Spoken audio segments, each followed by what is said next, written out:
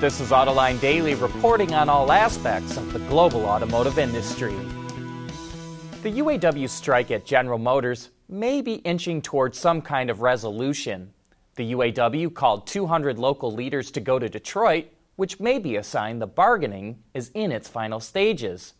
But one of the stumbling blocks in the negotiations involves healthcare costs. UAW members only have a 3% copay for their medical costs versus 20% or higher for just about everyone else in the U.S. GM spends nearly $1 billion a year on healthcare costs for its hourly workers, but complains that does not result in healthier workers. GM wanted a higher copay, so workers would be encouraged to adopt preventative healthcare measures and healthier lifestyles.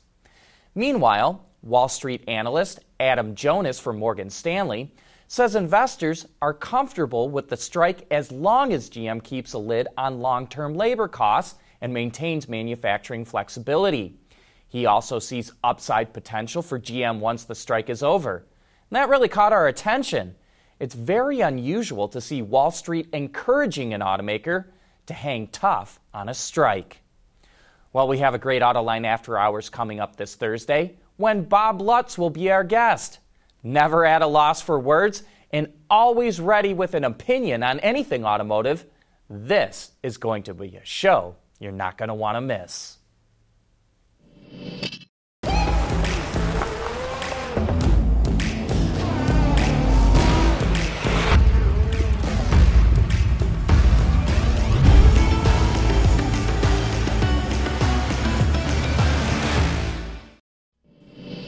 Okay, let's move over to Japan for a moment. If you're a fan of the Toyota MR2, sit up and take a look at this, because you might like the Copen GR Sport.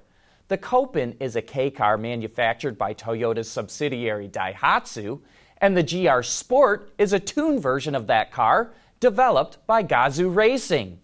Under the hood is a turbocharged 660cc engine, which can be mated to a 5-speed manual or 7-speed CVT. Special attention was also paid to the underbody of the car with the addition of a front engine brace and by changing the design of the center brace. The Copen GR Sport is the first in a series of GR cars that will be tuned by Gazoo Racing. Okay, now over to China.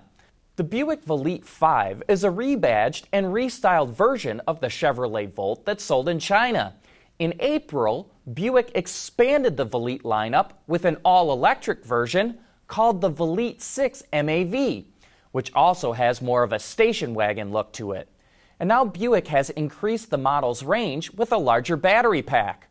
The new 52.5 kilowatt-hour battery pack returns a 401-kilometer or roughly 250-mile range, but that's based on the older NEDC test cycle. But it is 100 more kilometers than the smaller pack version, and the new one is on sale now.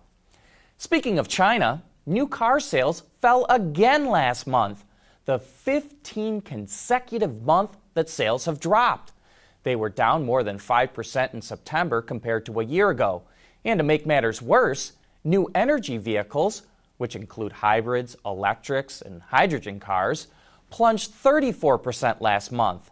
It's the third month in a row sales of those types of vehicles have fallen.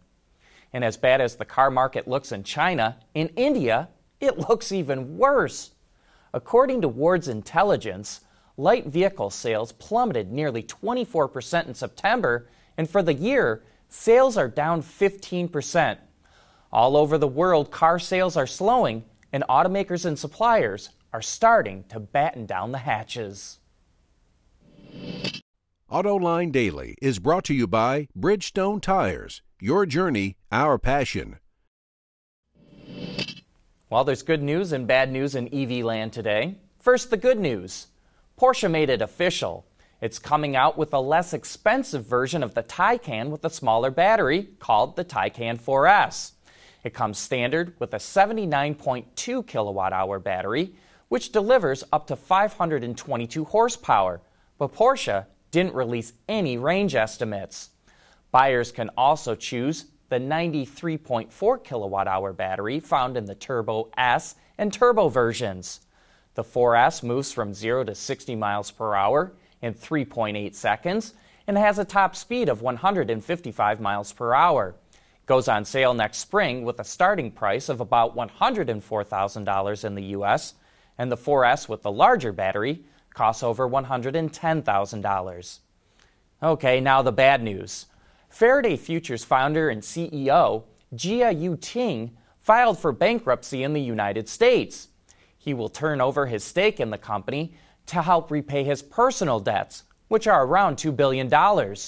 Faraday Future says Yuting's bankruptcy won't affect its business operations. You know, last week we reported that Harley-Davidson is having a hard time attracting younger buyers with its new all-electric bike, the Livewire. And now the company halted production and deliveries of the motorcycle. It found a glitch in final quality inspections, which prompted more testing and analysis. Harley did not share when production will resume.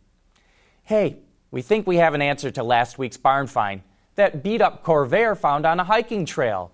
Many of you had guesses of between 1960 and 1965, but it seems the consensus is that this is a 1960 model because it's the only year that concave front fascia was offered. Thanks to viewer Matthew Gamsick for sending in the photos, and you can do the same by reaching out to us at viewermail@autoline.tv. That's it for today. Thanks for watching.